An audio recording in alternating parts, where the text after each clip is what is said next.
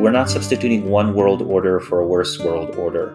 I think we're moving towards an international anarchy. If you look at the modern European Union, I think power is understood by European bureaucrats to be mostly the ability to forbid things. Even societies in decline usually don't have a narrative of existing in decline. They don't have a narrative of, we're failing. What usually is presented and maintained is kind of a narrative, a story of victory.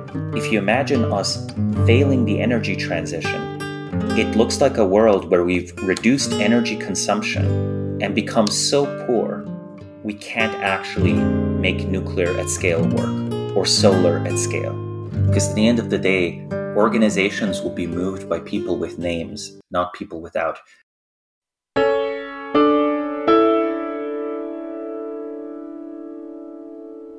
Hi, welcome. This is the From the New World podcast. Today I'm bringing you a brilliant podcast with Samo Burja. There are a few podcasts I listen to a few times every year because they've introduced so many fresh ideas into my thinking. For me, this is going to be one of them, and I hope it's going to be for you too. I'm truly exhilarated to talk about this. Samo is the founder and president of the consulting company Bismarck Analysis, a research fellow at the Long Now Foundation, and a senior research fellow in political science at the Foresight Institute. He's also the writer of the Bismarck Brief newsletter, linked below. We discuss all sorts of topics regarding civilizations and institutions. This includes the life of Otto von Bismarck, the political economy of institutions, narrative as a hedge against failure, the decline of the Roman Empire, the coming energy transition, differences between Europe and America, regulation as vengeance, live players, Elon Musk, and the global financial system. I think this will be particularly relevant for this episode, but if you like what you hear, please tell someone about the podcast, whether it's in person or on social media. Without further ado, here's Samo Burja. Alright, so you run a company called Bismarck Analysis, and I assume that the namesake is Otto von Bismarck? That's correct. He's a historical figure I greatly admire. Yeah, so who is Bismarck and why is he important?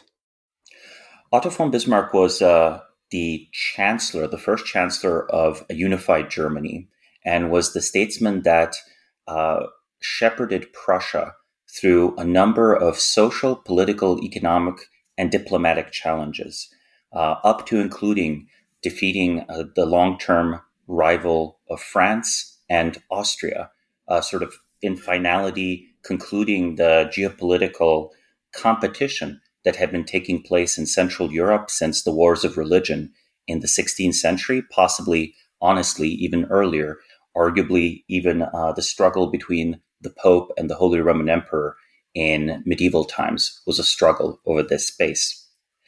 The social challenges especially were ones that were faced by a relatively conservative society, a very traditional society that encountered these mass challenges of industrialization.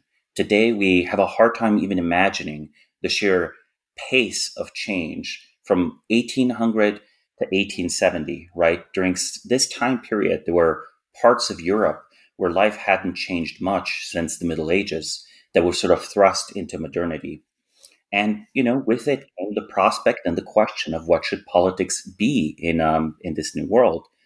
One of Bismarck's innovations, and one of the reasons I admire him, was the welfare state, social democracy. Now, why is it admirable to introduce sort of the first retirement system and so on? Well, in his personal beliefs, Bismarck was fairly monarchist, fairly traditionalist. Yet he understood that pragmatism and innovation were necessary to sort of keep society running, to prevent chaos, war, revolution, but also ultimately to address iniquities of modern conditions as they are, or rather as they were, right? What was back then modernity, rather than what our preconceptions or theories would like them to be, right? So this is this sort of deep appreciation for, regardless of where you wish things would go or how you want the world to be, seeing where it is and doing the best you can with that. Right. And I think this question of institutions is a very important one. I think maybe just for the audience, it would be important to just kind of lay out a list of accomplishments or a list of inheritances that we draw from Bismarck nowadays. Well, I think pretty much important innovations in the modern system of taxation, a lot of details of how the modern research university works. By the way, the modern American university is derived from the Prussian university system. Important things about the structure of military command, but the sort of basic political economy of social democracy has, for Europe at least, been sort of the only stable, non totalitarian political system around. The tumult of the early 20th century, right, with, say, the communist revolution, fascism, and so on, a lot of that was just this straightforward political side effect of societies maladjusting to the shock of industrialization, right? So the institutional inheritance then is both in these systems of social change, in the particular German brand of parliamentary democracy, right? The system started introducing elements like that. The approach to foreign politics, right? Realpolitik is associated with Otto von Bismarck more than anyone else. But unlike some of the advocates of this worldview, he actually could back it up. He did maintain relative peace in Europe. Arguably, perhaps unfortunately, he led the best German foreign policy. The best German foreign policy that was ever pursued. I think even the post-war German foreign policy actually has more significant issues, as we see now with the energy dependence on Russia. I mean, obviously, great improvement over the first half of the 20th century, but Certainly. an improvement over Bismarck? I don't think so. I think Bismarck was exactly the kind of man, exactly the kind of thinker that would have sought to address rather than ignore Europe's energy dependence. And, Germany, where Germany goes, at least today, just because of the size of its economy, there goes Europe. Right. I think that there's this political process where decisions are diffused. They're put throughout a kind of network of failure points. And this is kind of done to absolve anyone of responsibility. And it takes a certain outlook or a certain kind of game that someone is committed to playing. And here I mean game in the kind of game theoretic sense. In order to take that responsibility, in order to take that burden of decision making onto oneself as a single person. And I think this leads naturally to your idea of live players. And I guess you would consider Bismarck one of them. Can you tell us what a live player is and why that matters? I think for the vast majority of our lives, we repeat what we've already done. If you think of anything from your morning routine to office work to honestly most of education, right? Where, maybe the lesson is different every week, but the real lesson is that you're sitting in the classroom, right? And that you're working on these exercises the way you always did. There's a routine, there's a script.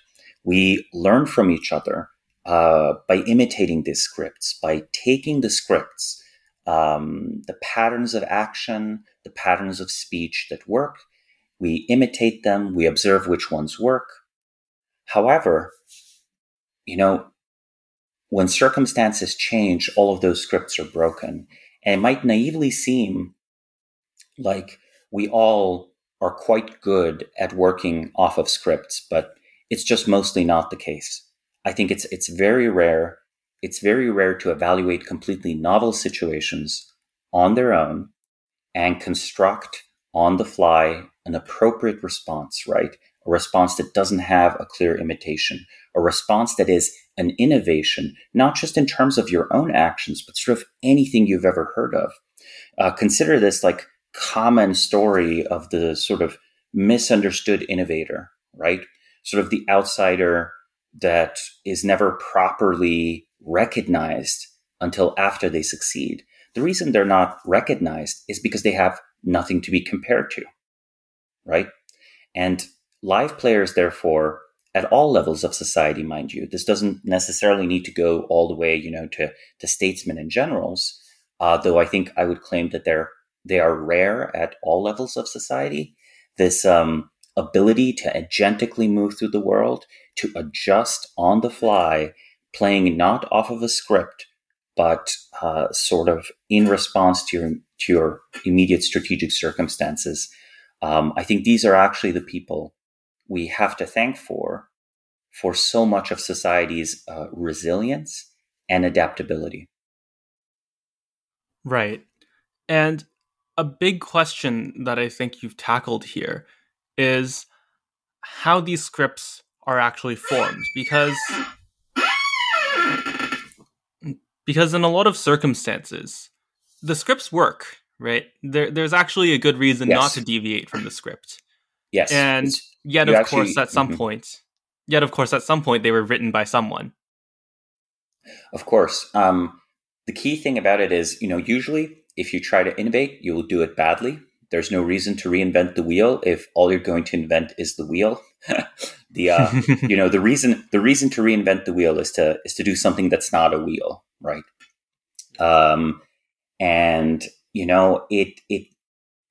I think just the experience of childhood. I mean, all of us here, I'm sure we still remember these lessons of how to ride a bike. I really don't think if you were just left on a deserted island as a 9-year-old with a bicycle, you would necessarily know what this thing is for. Or maybe you would end up riding it, maybe you wouldn't. It seems so intuitive and obvious to us, but I really think it isn't. Just imagine, you drop a bicycle to some islanders. Do they use it in the way it is designed to be used? Probably not. I think probably not. They might have better or different uses for the components, but everything in our life is informed by our deep socialization, by our parents, by our educational environment, by our media consumption habits, by religion, by politics, political indoctrination.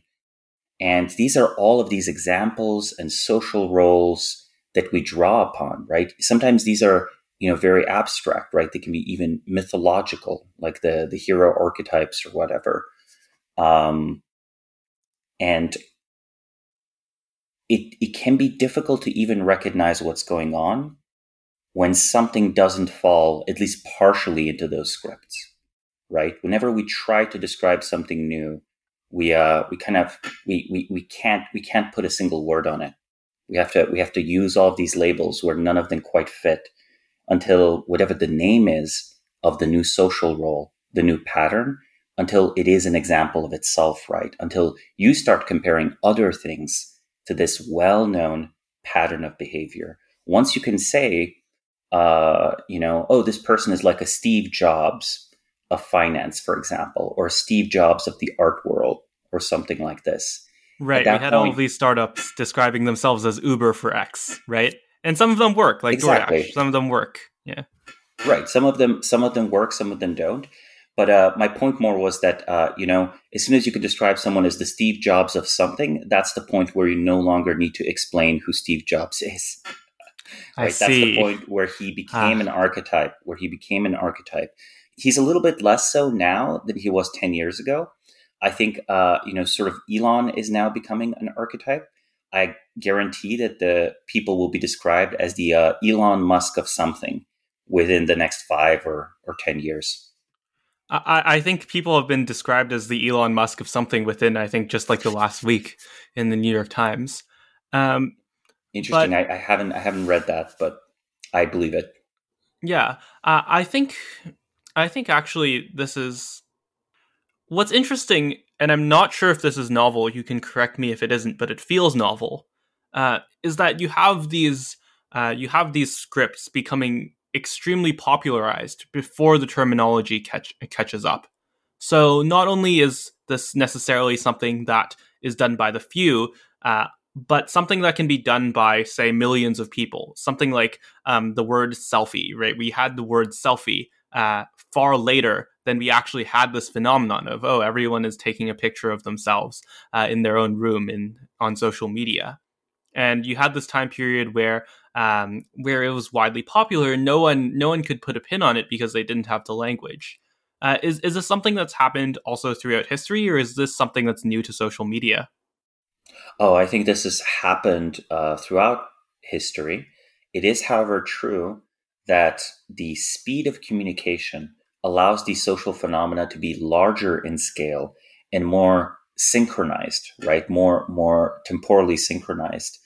One of the most interesting things to me, for example, is that when our best estimates for the proportion of Christians in the population of the Roman Empire, when the Emperor Constantine, sort of decided to start moving towards making Christianity the state religion, it was about 10 or 15%. A century later, it was sort of pagans that were the minority. Now, 100 years doesn't sound, it doesn't sound fast.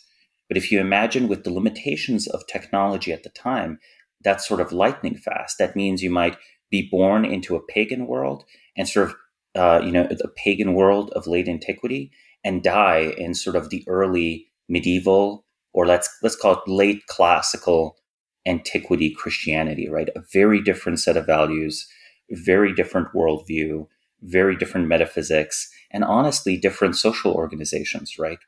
We could talk a little bit about what those social organizations were, but history is full of these very rapid religious conversions, these mass changes in language and behavior, social reform movements, and also the invisible spread of folkways of food, of ways of raising your children. All of this stuff has always been flowing. This is the stuff of culture. We talk about culture as this very detached thing, but really culture is what we live. It can be changed to some extent, but to a very large extent, we're sort of like fish in water. Like you said, there's no word for the selfie. The practice emerges first. Then there's the word, and maybe the word helps the practice spread, right? As soon as you've coined the term selfie, you have New York Times articles about, people taking selfies, and then maybe older people start taking selfies too, a little bit faster than they would otherwise. It really is this very intense, very energetic copying, borrowing, sometimes incremental improving.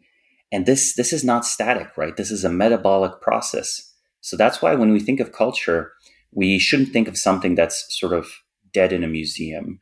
We should very much think of this very dynamic, always living, always self-transforming, system of people. Yeah, let's go into that a bit more, because I think a big question everyone's facing today is, how does that culture change? Who or what is in control of it? And how is it passed down?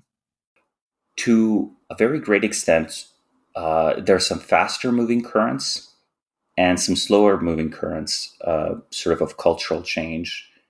And I think that to a very great extent, it is institutions often that function as their anchors. It might seem obvious to us that the college experience is what it is, but it's very historically contingent. This is sort of this 4-year period, where you're sort of secluded from the secular world and secluded from the market, and you are age segregated with your peers. And at the end of it, congratulations, you've entered society or something like this. At least that's what university can market itself as. This is so, the very experience, right? That the people can relate to this as an experience, stabilizes culture. It makes it sort of mutually intelligible. The service experience during World War II played a similar role, where basically, anyone and everyone who was running the United States in the 1960s or 70s had some experience of military service during World War II and contributions to that effort, they kind of understood these large bureaucratic organizations, how they work. And in many ways, a large American corporation from 1950 was much more militaristic in the way it organized itself, right? Or at least the flavor of the bureaucracy. Isn't, NASA, at least the NASA that went to the moon, sort of best understood as just a World War II project run after World War II? It's an army building a rocket that goes to the moon. At least it can look that way, right? When we look back at the pictures, and many of the people, in fact, had these experiences. So the shared experiences we all have in institutions that have an intake, that have an outtake, these are very important. There is also something like this deep, sort of convergent set of interests that permeate society, especially, I think, to some extent, sort of elites, right? The elites of society, that is the people who have always disproportionate economic, political, social influence, they often have sort of interests that are quite stable over long periods of time, even if, say, members of the elites change, right? So the particular way that financial incentives might be set up, the particular way political stability is achieved, these might be, not necessarily even directly handed down. They might just be reinvented on the spot over and over again. It's sort of like, when you start a fire, as long as you keep it sustained with fuel, it never really goes out. It just keeps on going. You don't have to, relight it every few minutes. But the quality of some of the more intricate social machinery, the thing that sustains these universities, sustains these government organizations, honestly, even sustains companies, that's far more fragile. I think in those cases, when those are, these functional institutions, that is, institutions sort of fit for purpose, institutions where sort of all the cogs fit, the organization actually does its job. I think those types of organizations, on paper, everyone claims that they have this kind of organization. But it's really striking, when you see one, it just stands out so much. It's an order of magnitude better than its competition, right? And it just, you realize that actually, for the most part, most of our organizations around society feel like bad Xerox copies of the few functional ones. So there's like a massive subsidy to all of society from the functional organizations. It takes two shapes. The first way in which it's a massive subsidy is that it is an exemplar, right? Again, the imitative example that we can all safely copy, and that, if our copy is pretty good, it works pretty well. And that's excellent. The second one is these organizations just directly, I think, outproduce and out-innovate and indirectly subsidize all the other less functioning organizations. So these functional institutions and the people who can create them, and especially the people who can handle the succession problem, that is the problem of replacing themselves with someone that also understands this like fine-tuned piece of a social mimetic engineering. I think these people have a disproportionate impact on culture as a whole. They don't necessarily plan out all the effects of their actions on society, but they certainly shape society. They're not the only thing that shapes society, but I think they are the best expression we have of how human agency can transform our social world, right? Where is there room for agency in society? I think the room for agency is best found not sort of like in this or that battle, right? If I use the military metaphor, but in sort of redesigning how the military command structure is. If you consider a social technology, right? The social technology being, another way to describe culture, something that's intentionally designed, engineered, it's these type of innovations can last 1,000 years or longer. Think of, say, codes of law, right? We have continuity in continental Europe between Roman codes of law and modern civil law. Right. I think what you're seeing here is that all of these ways of inheritance, these kind of social methods, whether it's copying, whether it's following a kind of script, or kind of just having this inherent, as you said, cultural mixture, such as the universities. I think that's often something that we ignore, and something that I noticed going from, say, a hard field, or by hard I mean kind of like a technical field like machine learning or mathematics, to politics, is that there's often a very big question of where we're inspecting, of where we're looking, because we just have this kind of vast field of cultural assumptions, and we typically pick one of them and say, what's the problem with this? But Right. still, stepping back and taking a look at the entire thing, I do want to go more into why institutions might decline. Maybe we no longer have the leader, and maybe we have some kind of succession problem. But what is it that actually takes an institutional structure that you might describe as functional, and turns it into something that you might describe as imitational? How does that actually happen? Right. Well, I think functional institutions fall out of functionality in a few ways. The first one is, the sort of designers build a structure. It's perfectly suited to its time and place. However, the time and place, they keep on changing, and the founders are no longer around. And it is extremely difficult to even try to reform an existing organization from the inside. But it's even harder to know what you should reform it into. If you sort of ask people what to do with Yahoo back in 2010, I'm not sure anyone would give very good answers. I'm not sure what they would want to pivot that organization into, that company. But also, if you sort of tell someone, okay, it's time to reform the role of the British monarchy in modern society. Well, what do you even do, right? The question of what might an old institution's role be in a new society, and designing it just as well for this new role as it had for the old one, it's very difficult. And because of this, you often end up having legacy institutions.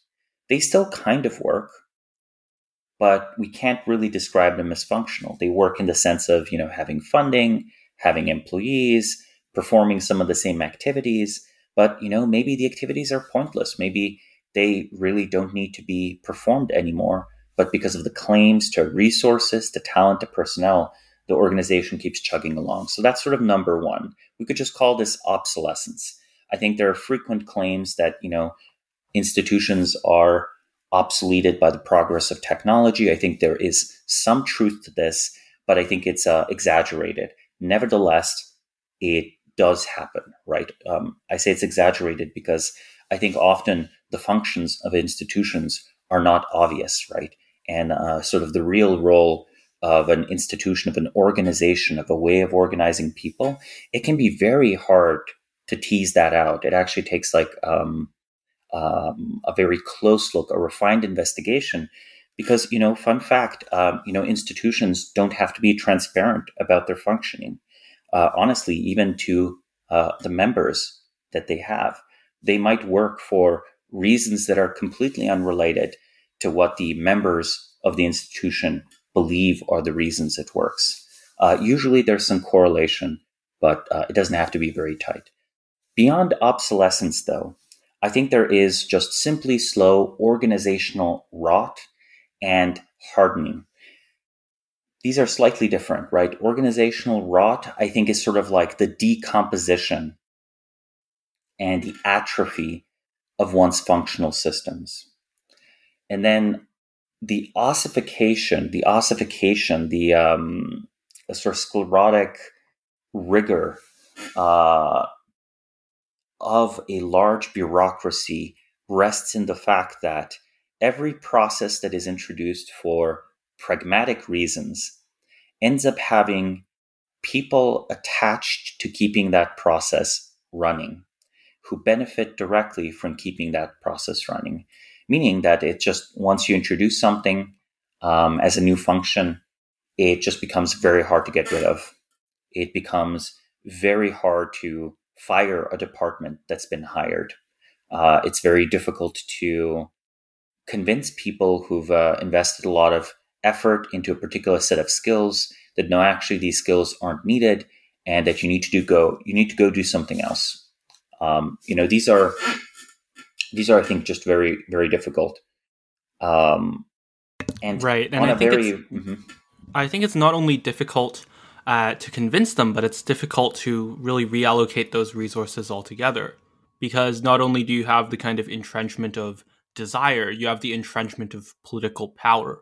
All of these positions, you can see this most obviously in government, all of them gain greater and greater sway over the actual resources over which they command. So even though you might say be some kind of administrator in a public program, you gain the potential to really attack a political candidate or a political leader, a president, say, and because of that, you kind of become this porcupine. You kind of become this porcupine that's very difficult to touch, even if, say, actually administrating that program or reorganizing it is supposedly within the purview of that political leader. yeah, any system, again, any system that involves the distribution of either social roles or material resources inevitably forms sort of patronage pyramids, where you have these systems where, for example, a middle manager becomes more and more powerful the more people he manages.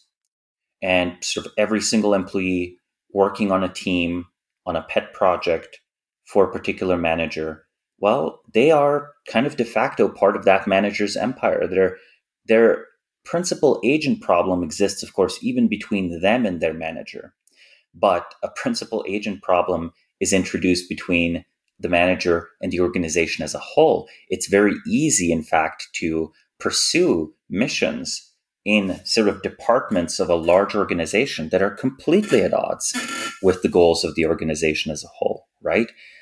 You might have people that disagree with the prioritization of a project and therefore siphon resources that were meant for one project into an alternative they're advocating for. And sort of the more people you have working on maintaining that, the more powerful de facto you are in these internal office politics. I think, organizations just do run on office politics. It's just a question of, are the office politics functional or are they dysfunctional? And can be very difficult to have the alignment of those incentives be right. Further, what happens over time is a deep fragmentation of knowledge where sort of, the left hand doesn't know what the right hand is doing, almost at sort of every level of society. You have also a siloing of information where people are always incentivized to sort of underreport information that's going up. But even if they weren't underreporting information that's going up, for the sake of building up over time information asymmetry advantage over your manager, right? Therefore, sort of transmuting, this power that's been lent to you into power that you own, right? You kind of make yourself unfireable. You make yourself necessary. And the more opaque you can be while still providing an input someone needs, in a way, the better an office politics move that is, right? The more unassailable you are, the more it's even hard to question. People don't even understand what it is that you do. So they can kind of leave you alone. And this works, again, as you pointed out, in government. This is one of the reasons it can be very difficult to fire people. At the end of the day, these vast coalitions have a common interest that they want to limit who can fire you, who can remove you from a social position, from a position of drawing economic resources, which means that, say, in the example of the U.S. government, I don't know, I think the U.S. president can fire about 10 to 20,000 people. I could be wrong, but I think the number is in that ballpark somewhere. I'll check my notes later. that's a far cry from the federal government's employees, right? Um, Yes. that's like, that's not same order of magnitude. And when people imagine, the CEO of a company, being able to fire the doorman if they don't like the doorman, even that I think is just kind of inappropriate in a lot of organizations. But in for-profit companies, it's more organized along these lines. In, say, something like a university or nonprofit contexts or the U.S. government, it's harder. But I think that's because most companies are just much younger organizations than the U.S. federal government. Yeah, I want to put a pin in that into the structure of these contemporary institutions because we will be talking about that very quickly. But I think one last point I want to touch on before that is to wrap this all together into a theory of civilizations, how civilizations rise, how they fall, and I think you want to talk about this through the lens of the Roman Empire, and then we can talk about today. Well, when it comes to the rise and fall of civilizations, I think the best way, first we have to think about what a civilization is. Um, in my opinion, sort of the best way to think of them are these ecosystems of interdependent institutions, right? Where, imagine it like an old growth forest, right? No one individual tree dying means that the forest is gone. In fact, the forest might be much healthier for it. But if all the trees die and it becomes a grassland or even a desert, then I think it's fair to say that the forest died. So I think civilizations are, again, interdependent, have multiple institutions. Often each individual institution is replaceable. But, in a sort of ship of Theseus kind of way, either, there's a point after which the civilization is so transformed, it doesn't make sense to call it the same one, or it just becomes a desert. And there's in fact this sort of mass desolation. One way to think of this is sort of resource flows, right? You could argue that, every society, be it democratic, monarchical, oligarchical, it ends up having a landscape of political power. And most of the action is sort of between the very center and, let's say, the middle of this pyramid of power. And most political conflicts, even when they involve the general population, have support of these factions. In the Roman Empire, what often happened was that the late Roman Empire saw the most successful generals come under the most political pressure. Why? Because the most successful general was the biggest political threat to the emperor. I mean, how did the emperor get to be the emperor in the first place, right? It's today hard to imagine, but the Roman Empire was sort of almost governed by a coup d'etat where, people would take the legions and declare themselves emperor. Well, how did you get the loyalty of the legions? Well, you led them through battle, you had some victories, you paid them well. And this process sort of, when there was enough of a resource inflow going into Roman society, enough of a subsidy to all of these institutions, from the Senate to the religious structures, to the grain dole, to sort of public works, to architecture and all of that, to building roads, infrastructure, and so on. The system had better and better economies as it scaled, right? The more you conquered of the Mediterranean, the more you could pacify the seas. You could eliminate the pirates, as Julius Caesar did. The more valuable the sea lanes would become, the more incentivized you would be to expand further and further and further. You could start doing things like feeding the city of Rome with grain grown in North Africa and grown in Egypt. You could do things like import an educated class wholesale from the former defeated Greek states. You could do things such as import Gaulish slaves as laborers. So in a way, there was this society-wide patronage pyramid sort of flowing down from various sources in the middle, and various sources at the top, at first the Senate, and then, later the office of the emperor.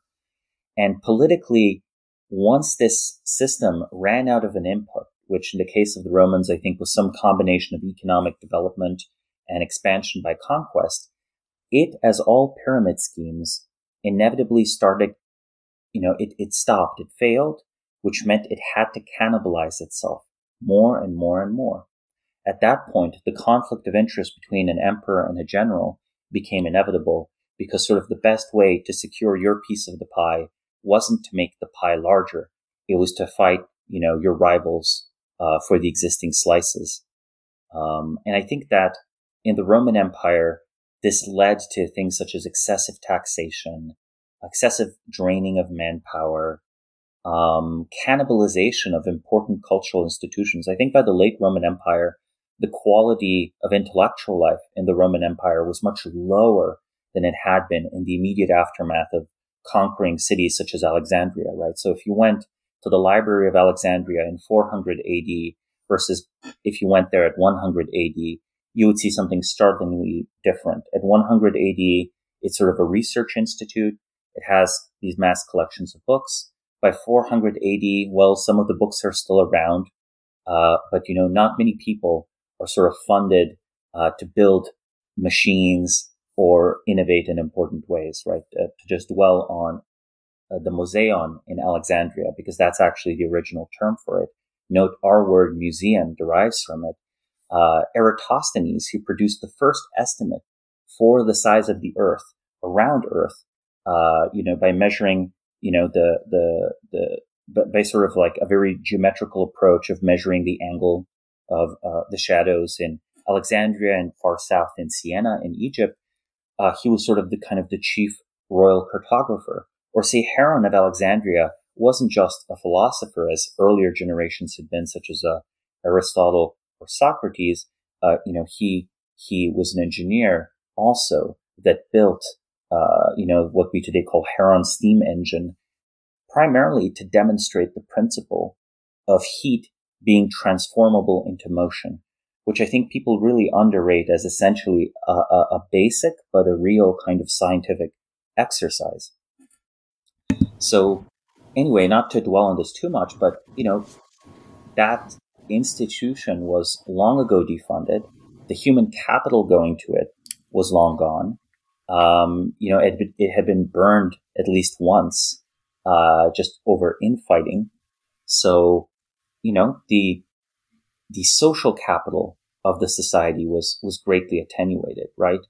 And I think what's happening here is that the social capital is what makes the difference between institutions failing kind of uncorrelatedly and just being replaced, and you risking a broader collapse. Yeah. Is that right? That sounds about right. Well, the social capital is like a little bit intangible, obviously, as these things are. Social capital related to what, right? At the end of the day, what really makes coal, something that we can consider material capital is if you have a steam engine to utilize the coal. So I think if all the institutions in society are sort of self-cannibalizing, of course, trust goes down, because the only way to get ahead is to be untrustworthy, is basically this kind of very zero-sum mentality. And that starts depleting these mass reserves of social trust. It can also become, there's different kinds of social capital as well. Like you might have knowledge that's embedded. I think knowledge that is transmitted is a clear form of social capital. I think, long-standing trade relations are also a form of social capital. You definitely treat the first merchant sailing from Portugal into your port asking for spices differently than you treat the 10th merchant flowing from, sailing from Portugal to your port city, right? And, the merchants themselves, there's a massive difference when they know that the spice trade can be profitable versus when they're still trying to find something that might work. It's very risky. So even something like having these clear examples of economic relations that make sense, having them be running, having them be set up, that is also a form of social capital.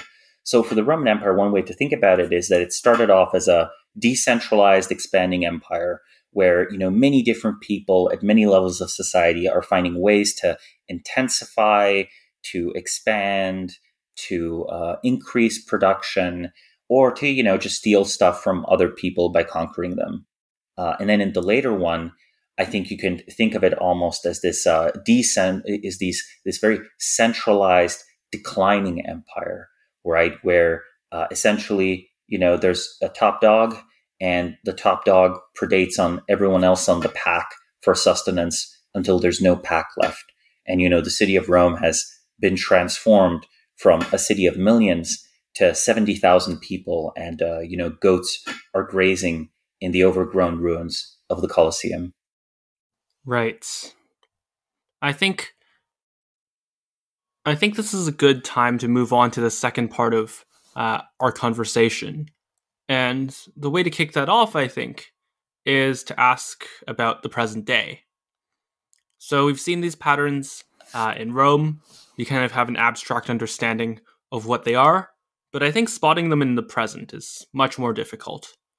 So what is our kind of civilizational risk? What should we be looking towards, as at least I hope most of us want to protect the civilization and move it forward into the future? Big question, I know. No problem. It's hard to, it's one thing that has to be established first is that, even societies in decline usually don't have a narrative of existing in decline. They don't have a narrative of, we're failing. What usually is presented and maintained is kind of a narrative, a story of victory. Again, to just use sort of the late Roman example, I think that the prevailing view was that these old giant temples were wasteful, and they were temples to pagan gods anyway, and we should close them down. So we're closing them down, not because we can't afford to keep them running, but because we've discovered a new and better form of piety. And this rationalizing mechanism is very strong. So if we look at the modern world, I'm in favor of environmentalism. I am in favor of striking a sustainable relationship with the natural world. But I can't help but notice that the way, say, green politics have evolved within Europe have made them sort of a rationalization for poverty.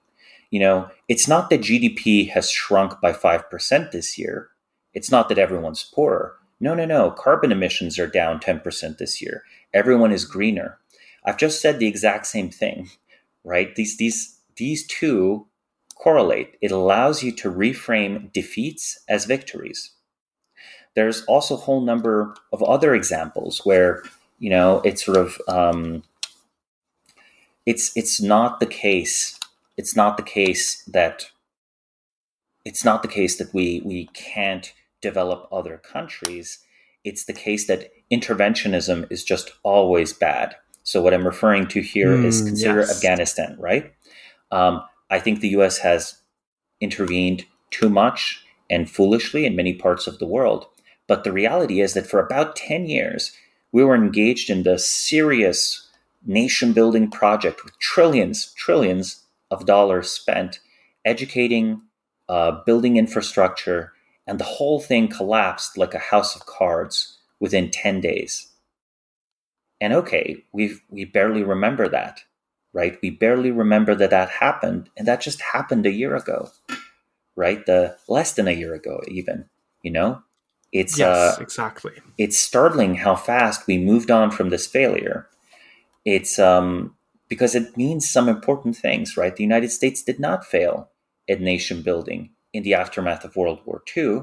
So whatever you think about the world, it seems clear that something is missing. Some capability that was present in 1947 is not present in 2021 or 2010 or 2001, even 2002, I guess would be when it started. So these sort of signs where we recast our failures as either victories or recast them as basically fundamentally impossible. Yes, this is excellent. This is excellent. I think this is sort of what the substance of this society-wide process of rationalization is, right? Because, admitting defeat, that's always a political liability. minimizing it or presenting it as a victory. That's very important. I think another thing you might start seeing is that, if it's hard to imagine sort of the decline of industrial civilization. Every civilization rests on this relatively unique set of structures. But let's say that for our society, mass production is one of the defining characteristics, right? The beautiful economies of scale that make it so that the 1 millionth car is cheaper to build than the 10th car. So when you have a new model of car, sort of the first one is like per unit the most expensive, then it keeps getting better and better, right? Like if you could make 1 billion cars, the economies of scale for that production would just be wonderful. So the result of this is that we've had a need to constantly grow the economy, which was relatively easy to do when population was also growing. But imagine a world where demand for chips is lower next year than it was this year, right? You can imagine a world of dropping demand. In that world, every few years, certain basic products become more expensive. Also, there's a similar argument to be made that, the sources of energy we've relied on are sort of finite, that, eventually, not anytime soon, in my opinion, despite what many people might say, we will just run out of the fossil fuels we currently depend on.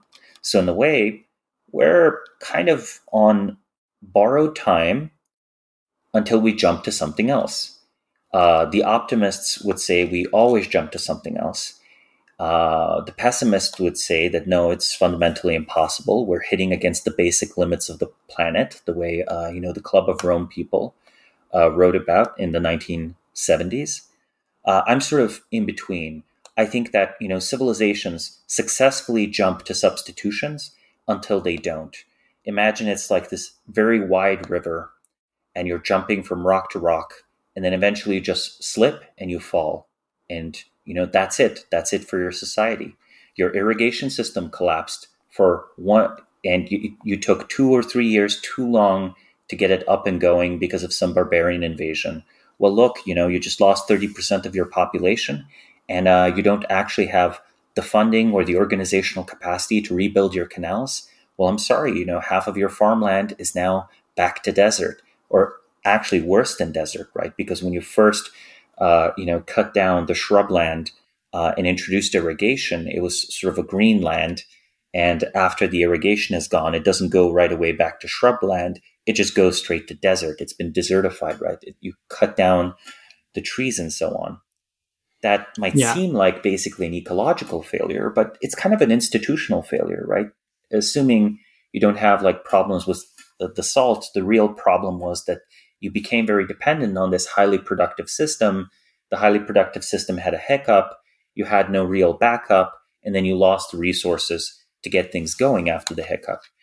The ability to Yeah. maintain our super complex civilization is now sort of a third one. So the first one is, if the world's population starts to shrink, I claim everything will start becoming more expensive because all the things that surround us are basically, finished products. And because of the magic of mass production, the more of a finished product you produce, so the cheaper that product is, right? I'm not talking here about the base resources. I'm talking about things like your smartphone. So that's number one. Number two, we might face like fundamental resource limits and not have the flexibility, the agility as a society to jump to the next thing. A lot of people are, arguing that we should be jumping to, say, renewable sources of energy.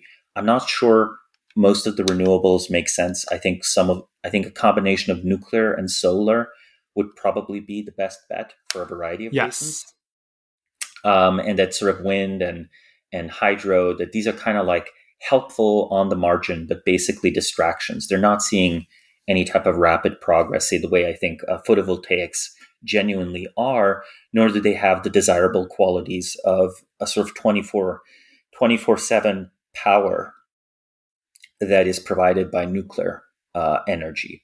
But I can easily imagine us just being too inflexible to really transition to a new high energy consuming civilization. And make no mistake, no matter what we say, all of this stuff around us is high energy. We need to spend a lot of energy.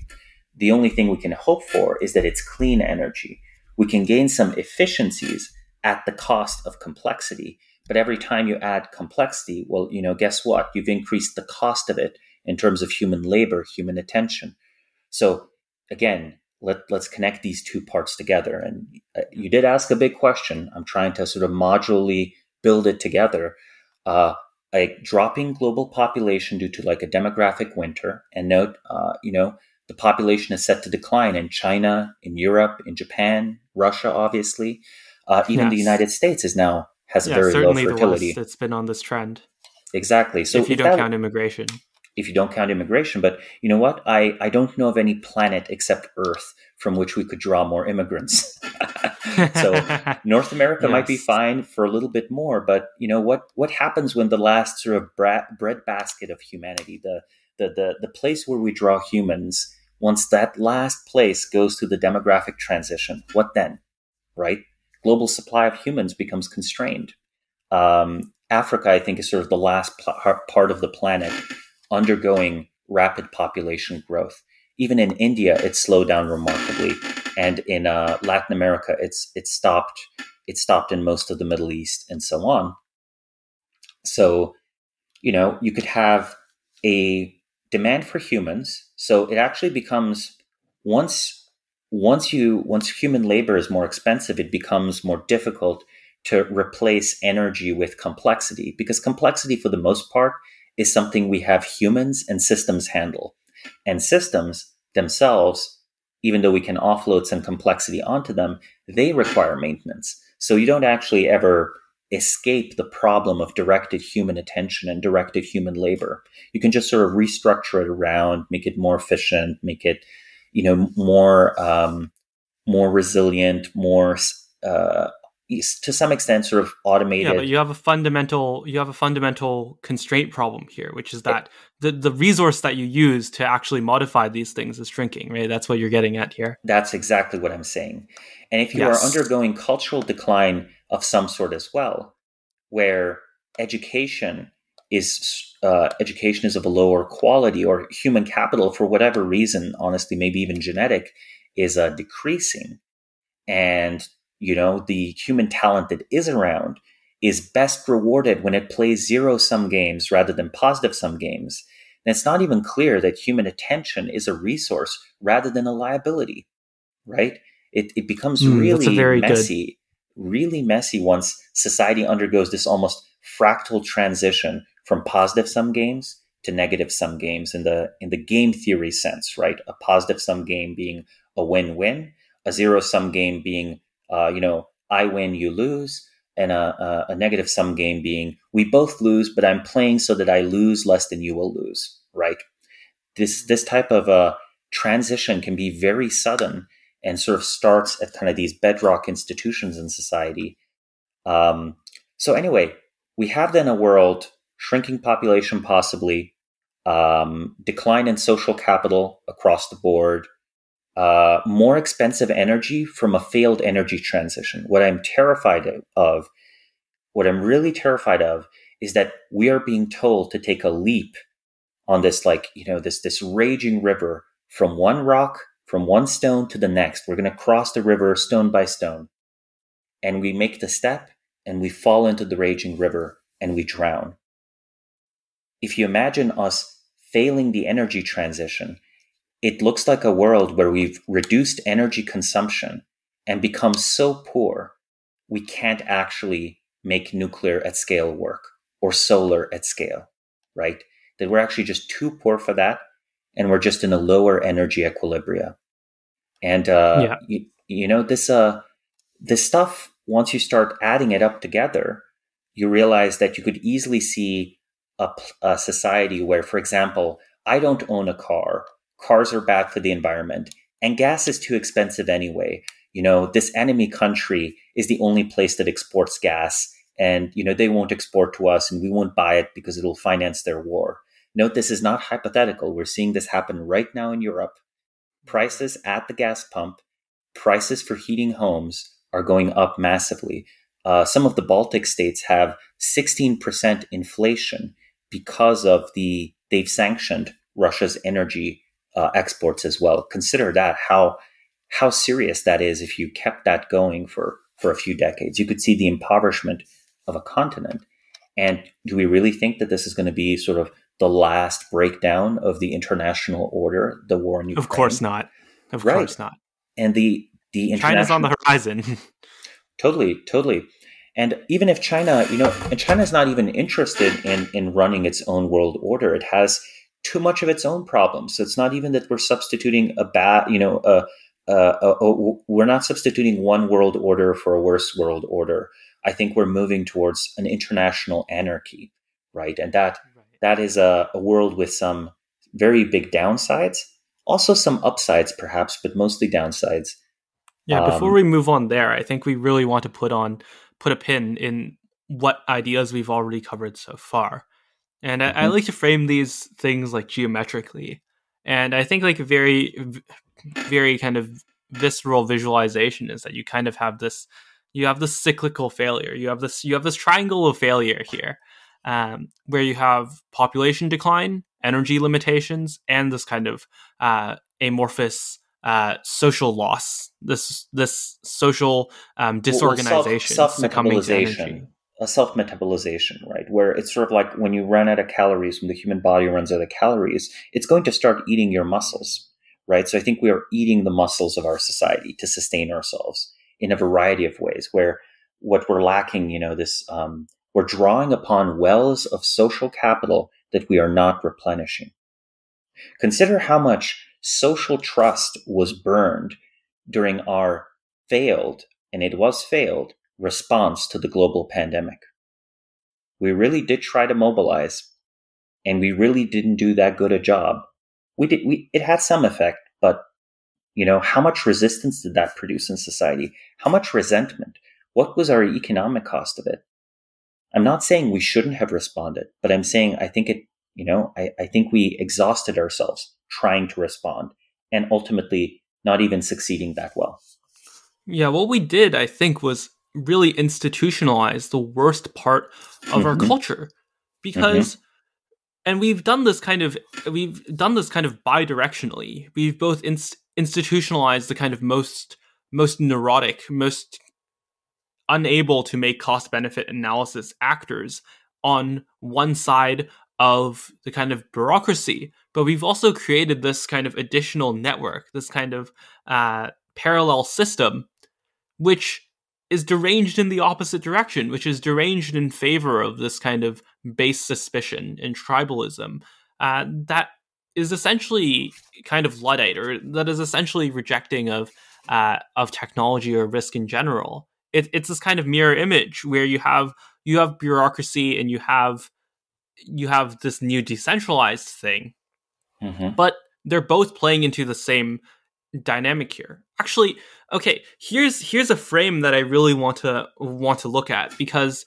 you mentioned something actually at the top of this description that I think is so incredibly important, which is this idea of the ever hedging narrative, this kind of nested narrative, where you have something that looks like a success, and then slowly it becomes more like, oh, this is inevitable, until slowly it becomes, no, this is actually good for us. Because I think we're seeing this more and more across society. I think Thiel had this observation that this occurred in banking, that first it was, oh, it's the age of growth. Then it was more like, oh, volatility is gone. So maybe we're not getting huge growth, but at least you don't have to worry about it. And then you had 2008, and it was more like secular stagnation. Everything is slowing down. We're not really getting innovation everywhere, but because of that, you should still be buying stocks, and you should still be rallying stocks. And that this narrative kind of develops and transforms, exactly as you said, from this culture of hope to a kind of culture of demerit. And I think actually you can translate this exactly into this kind of organization of bureaucracy. Because if you look at, say, a SpaceX, or this kind of like founder-led company, you have truly a culture of award. You have a thing that doesn't exist, and everything about that company is about bringing the thing that doesn't exist into the world and making it something that does exist. Whereas in these kind of legacy institutions where the bureaucrats are more and more entrenched, the entrenchment comes along with the narrative. The irresponsibility comes along with the idea that that there is nothing we could do, or that this is something that we shouldn't have done in the first place. This is something that favors the entrenchment of power, that is enabled by the entrenchment of power, and is kind of is fundamentally feeding back to itself. I mean, there are a few ways to build power, right? One way is that you harness resources or bring into being resources that no one harnessed before. And you use these as sort of a carrot. The other way to build power is that you take someone else's carrot with a stick. So, note, of course, you can acquire new resources and still have a stick. This isn't a parable about violence. It's more a parallel of production versus redistribution, right? In the most abstract level. If you look at the modern European Union, I think power is understood by European bureaucrats to be mostly the ability to forbid things. This is best exemplified by the claim of, the European Union is a regulatory superpower. I'm like, what are you talking about? Are you really saying that it is a healthy society where the innovations of Americans and Chinese, so American and Chinese companies, are fined for basically tax revenue and made more inconvenient? But you basically are still using them, right? This is not, you see what I'm saying? They're hedging. It's not hedging. a producing, that's what this is. Exactly. It's not a producing society. It's exactly this type of a reframe of a failure. It's not that, actually Russia of all places, has a better track record of big software companies than Germany. Come on, think about that for a second. It's not for lack of German talent, right? There are plenty of German startup founders in San Francisco, where I live, and in New York, heck, even in London to some extent. So it really is a failure of society not to produce social capital, but to allow space for new organizations to come into being, new companies. And Russian society is just much worse on most dimensions than German society. But they have their own Facebook equivalent. They have their own Amazon. They have all of these interesting Russian variants of companies, fundamentally probably still imitative of the Chinese and American ones, but they have them. And I think that something similar must have happened with, say, nuclear power in the United States, right? Where it was supposed to be this transition to a world where we use 100 times more energy, right? Too cheap to meter wasn't a joke. It was a promise, right? It was supposed to be this sort of thing where it's like, it's kind of pointless because there's just, you pay for your subscription, you pay for your energy subscription the same way you pay for your internet subscription, right? That model, that kind of makes sense once you 100x energy. Why? Because all the remaining cost is maintaining the power grid that's bringing the electricity to your home in the middle of nowhere, right? That's the only remaining cost if you drive the price of electricity low enough, at least for individual users. And it's fascinating to me how much we retreated from that, and how we set up an incentive where there's almost an infinite demand for making things ever more expensive, ever more safe. Yeah, we have to lie about what narrative we had, and we have to kind of commit to that lie. We have to double down and double down. Yep. And, something similar was actually happening with space until sort of almost unilaterally Elon and Bezos decided to step in. We were literally relying on Russians to put people on the International Space Station. Again, like, so humiliating, right? Like, in a very real sense, after the retirement of the space shuttle, there was a gap that probably would not be filled for decades were it not for these new private companies. And this, by the way, is not a private versus public thing. I'm pretty sure that if you could engineer and give Elon, complete control of NASA, I think he would basically do the same thing in a nonprofit world. Yeah, it's just, that's not possible politically with the way NASA is today. It was possible back in 1960 because it was a new thing, but not today. Yeah, you can say that Singapore runs better than IBM, and you can say that SpaceX runs better than many governments. Yep, yep. But it doesn't necessarily point one way or the other. Yeah, Uh, exactly, exactly. It just was fortunate that America had the openness because of its worldview to allow for sort of a new space flight provider, and that the idea that, oh, we're going to privatize it and that will fix it.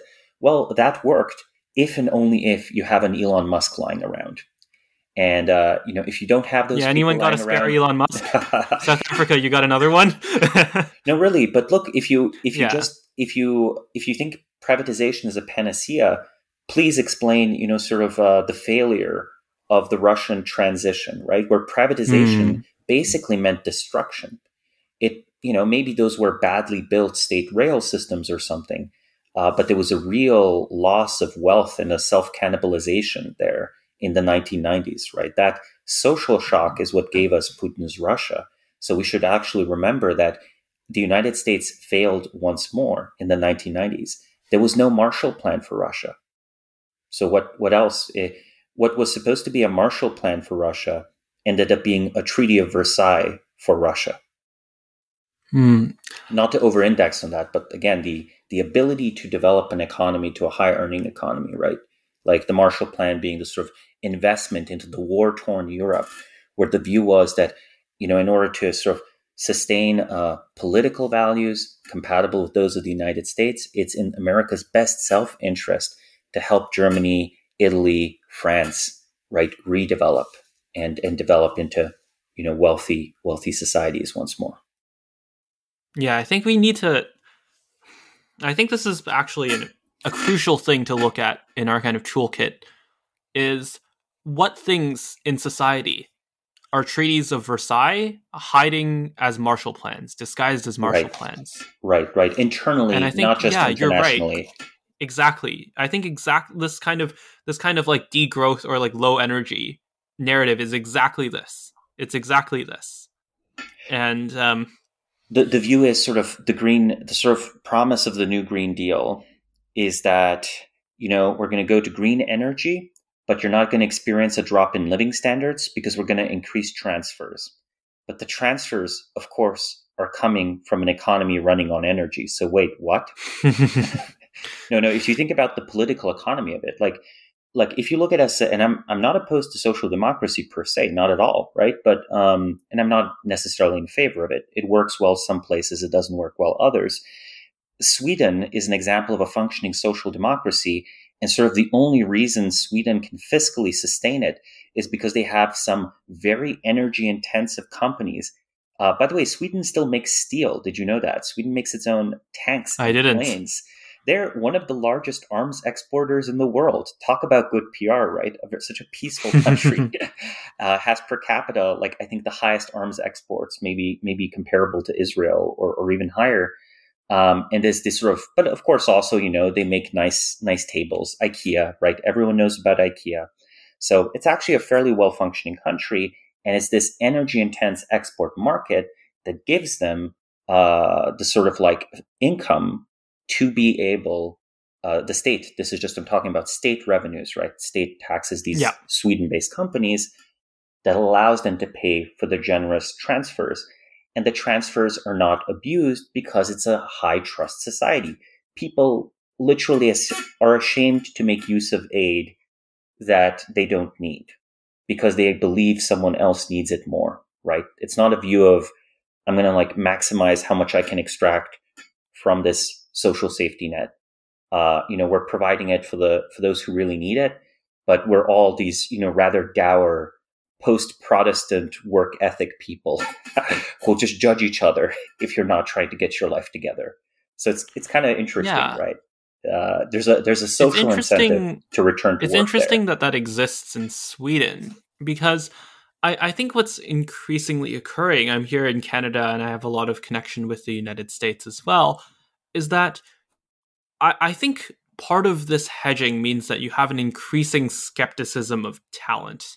Hmm. That, especially with what's happening with Musk and what has happened before with Bezos, and the narratives surrounding that is that you have a kind of a view of anyone with leadership or anyone with potential or anyone with idealism as the primary threat. That Right. we went from this narrative of, oh, it's a fight against stagnation, to I think what is probably the ultimate hedge, which is basically demagoguery, which is saying, we're not interested in pursuing growth anymore. We're not interested in pursuing the future. We're interested in taking these people who could change things and keeping them out. And I think that's kind of the ultimate hedge that we're fighting against here. Right. I think And that also the view, let's say that humans will soon be obsoleted by artificial intelligence. Perhaps that's true to some extent, but I want to note that most of the successes of artificial intelligence right now rely on vast databases of human behavior. We are, in a way, squeezing out optimization out of a vast catalog of human behavior, say essays written by people, right? Why is GPT-3 so good at producing a high school tier essay on any political or other topic? Well, because you have a lot of writing at that level documented and available. And I don't think we're anywhere near squeezing out everything we can out of this data set.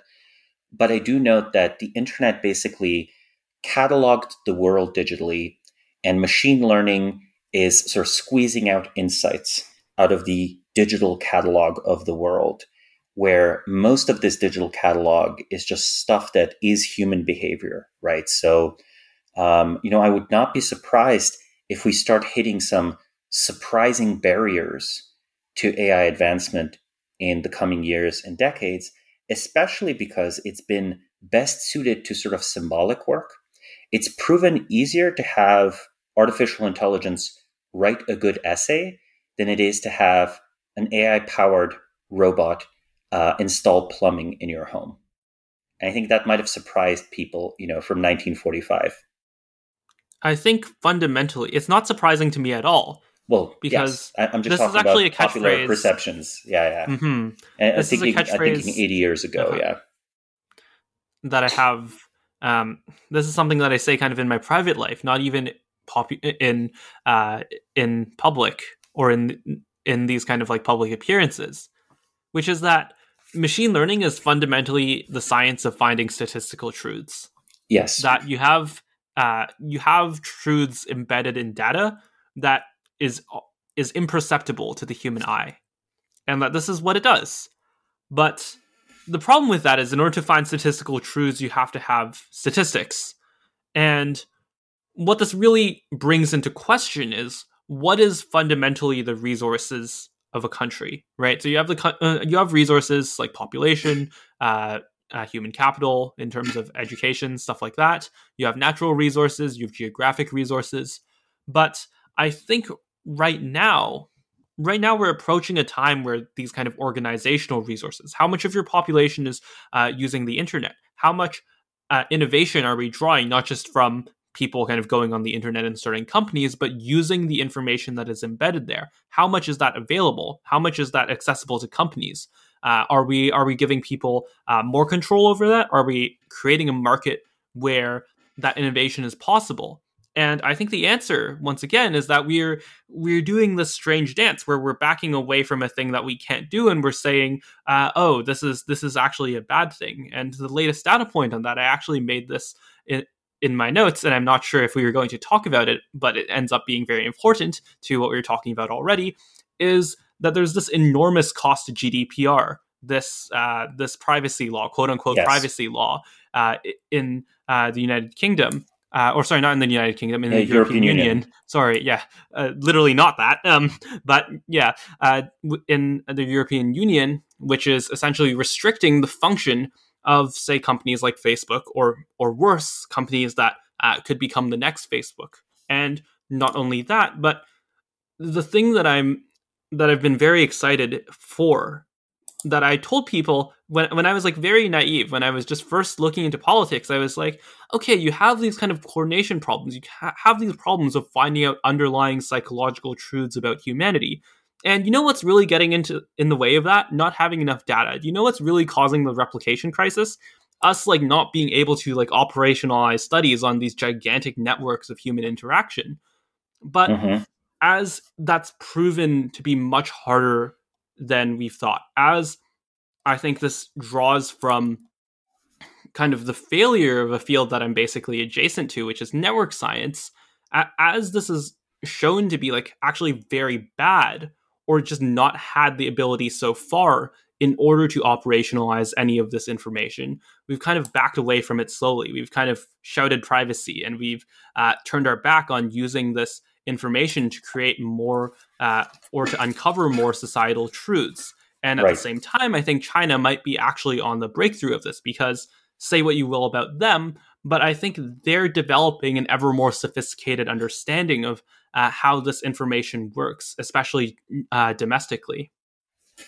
Right, right. I mean, one of the things that I've written in a piece titled "The Centralized Internet is Inevitable," which was actually a Hmm. provocation, right? It was pointing out that the previous generations and waves of technology that were supposed to decentralize the world have centralized it, right? Because the internet became the instrument through which we documented the physical world and finally made the physical world legible, uh, to bureaucracies and especially our own social world. So one way to think about it is that because of the mass adoption of smartphones and so on, the individual became both as a statistic and as a literal individual, as part of a mass and as just a single user whose audio and video can be recorded from the phone, became much more transparent to centralized bureaucracies. However, centralized bureaucracies did not become much more transparent to the individual. And note, of course, Hmm. once that data is available, you can make great use of it. Currently, we don't have a good answer for why not China.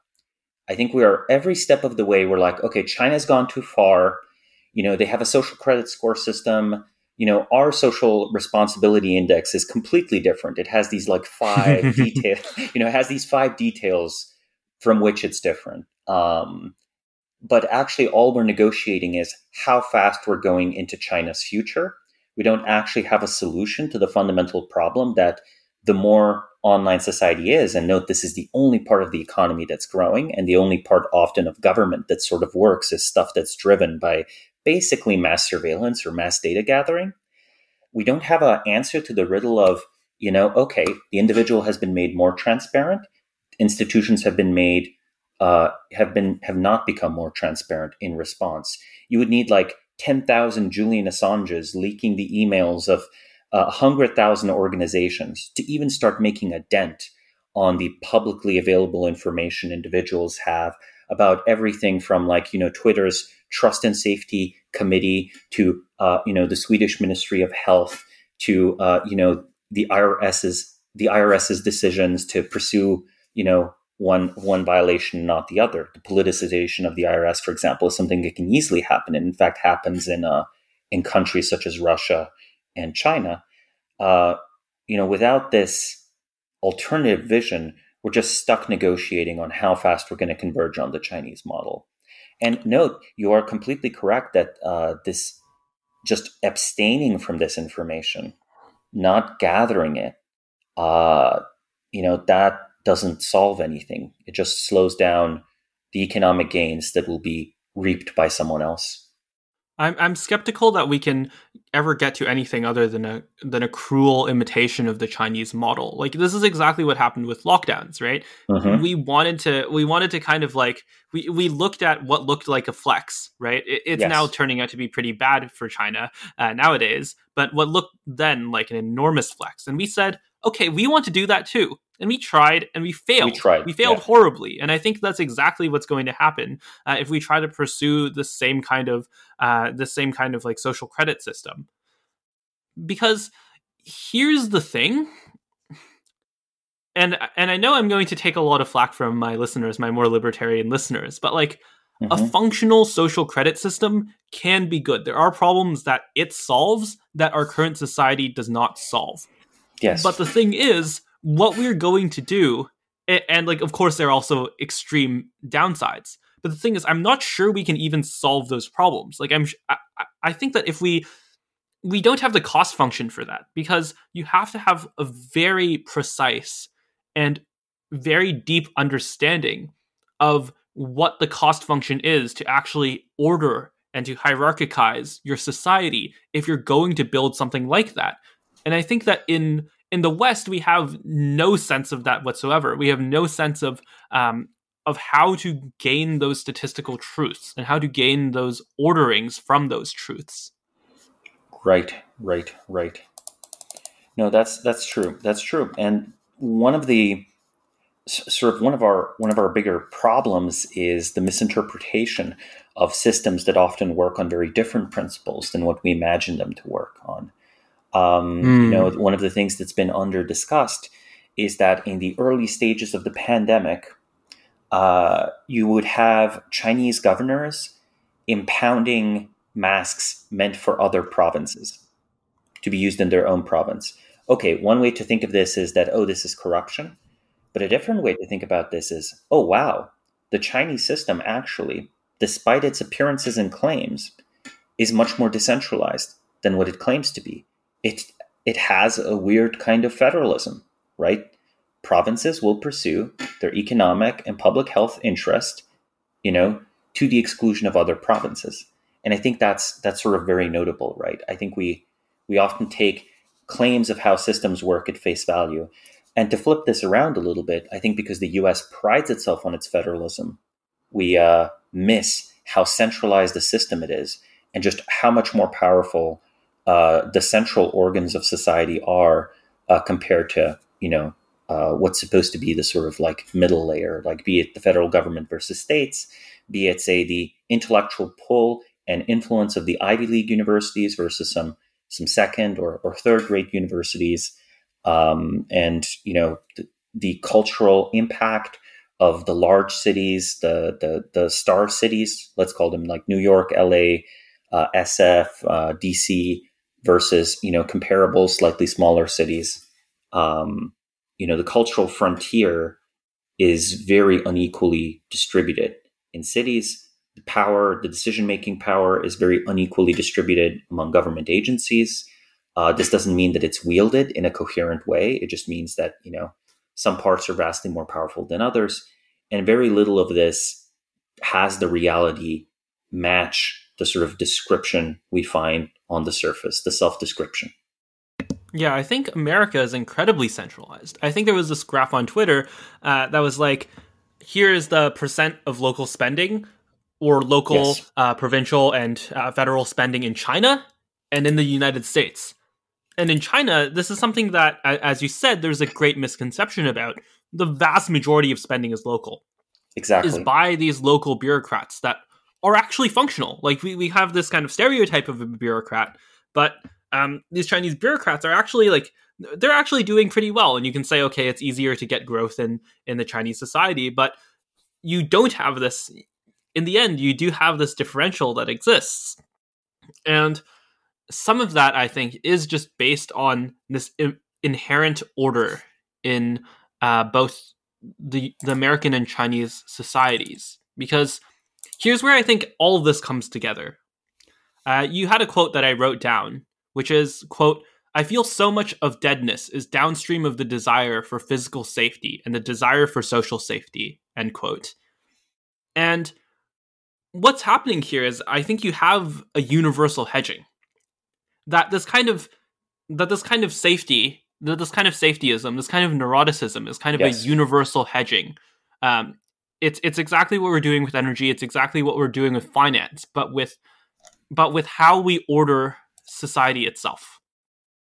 Yes, this is actually something that I'm really really grateful for, and that this it feels like it's all coming together here because this is connecting the kind of my moral philosophy with my institutional analysis. Is that I've long sensed that the difference between a culture in Asia and a culture in the United States is a kind of open competitiveness. And you can just look at this with a difference in math tests.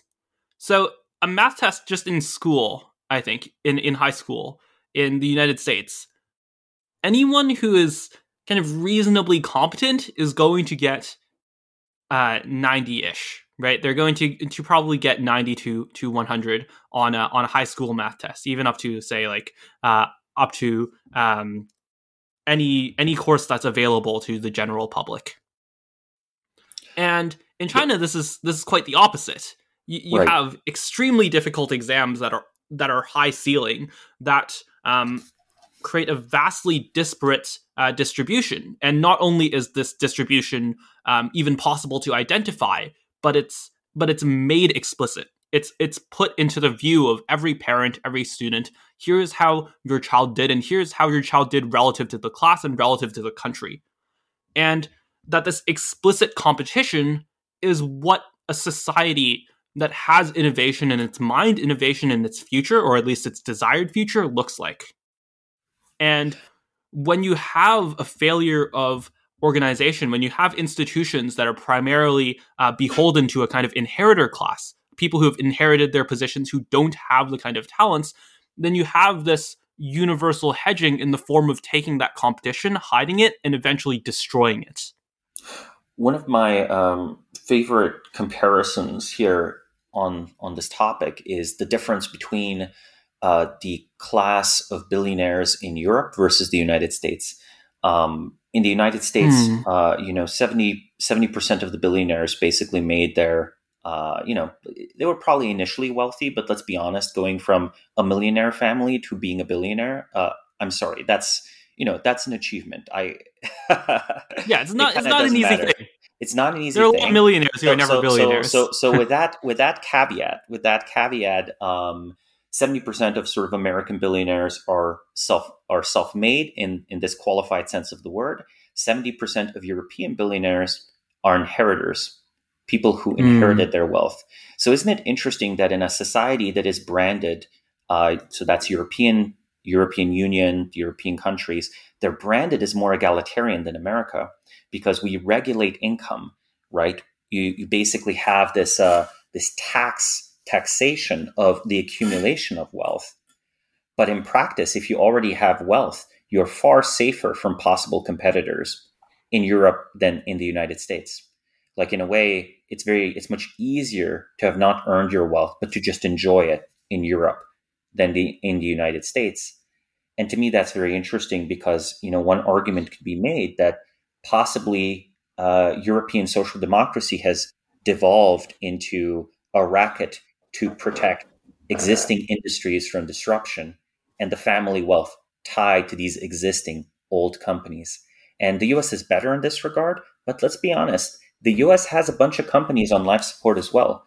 Consider, let's say, all of the favors done to the legacy car manufacturers recently, by the Biden administration. I think it's good that they're supporting electric cars in the United States, but I think it was very notable that Tesla was not mentioned or included, despite being a clear success, the front runner and the innovator in this industry. So that really showed this kind of favoring of the older, more politically connected class, even on these purely economic questions.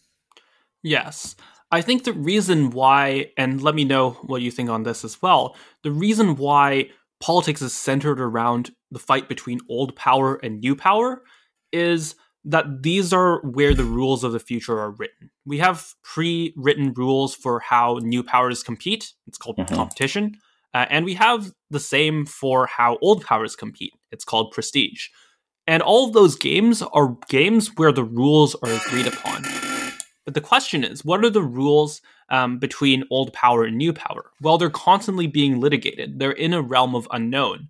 And maybe in some places, maybe in Europe, there's much more of a domination of the old powers over the new. And maybe in America, it's the balance is tipped towards the other way. But I think that this litigation of rules is precisely what makes politics as fraught as it is. I think that for democratic politics, especially to work, it kind of has to be a tide. It has to be a tide that lifts all boats. Because as soon as you live in a world that's a shrinking pie, you're basically just, you're on an island, or rather, you're up in the Andes Mountains, and you're just voting who you're going to eat first. So the negative and positive sum of both things, I think I described this in a set of theoretical essays I call empire theory. Empire being not just like empire in the sense of like imperialism, but just in the sense of like a zone of coordination. And I point out that sort of the difference between expanding and declining is precisely this factor of, if all organizations are to some extent pyramid schemes, are you self-metabolizing, or are you bringing in new resources from the outside, right? Or creating new resources afresh? I think that, for the most part, high freedom architecture societies basically need fairly robust growth, because otherwise sort of zero-sum competition takes over. And if it's zero-sum competition, then by far, the most humane thing is to just have, a single power center in charge of everything. Yeah. I think this maybe delves into a kind of Machiavellianism, right? And here I mean like very explicitly referring to the kind of political philosophy that Machiavelli laid out, which is a rule by fear, a rule by power, and a rule by centralization, and a rule by kind of realpolitik. Yes, this is very interesting. I think that's what's strange is that I think what you have in the modern Western societies, at least, is a type of Machiavellianism hidden in the kind of language of safety. It's exactly the hedged version of Machiavellianism. It's a nested, hedged version of Machiavellianism where we're going to do centralization, but we're going to say it's for safety, and it's for all these kind of political narratives. We're going to do rule by fear, but we're not going to say it's fear of this kind of explicit threat, but this kind of fear of implicit threat of social mores or whatever. Or let's make this more explicit. It's kind of like the modern, especially American kind of social ideology or race ideology, is that you have this fear of not necessarily of kind of an explicit threat. You have this fear of kind of social sanction, and then your kind of your rule by cynical calculation is this kind of bureaucratization, is this kind of proceduralism. And so you have this I think that this process of hedging that you described, this is so important for understanding.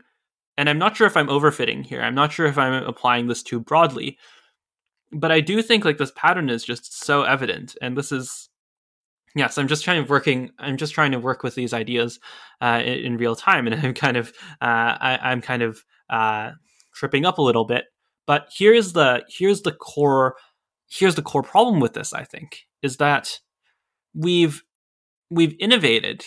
Strangely enough, we've innovated a very powerful improvement over the past, and this might be due to hyperconnectedness as well. We've innovated a very new system of how we can paper over things, of how we can lie to ourselves, and how we can convert society into a zero-sum game or into a negative-sum game without most people knowing it, with most people still behaving in a positive-sum way.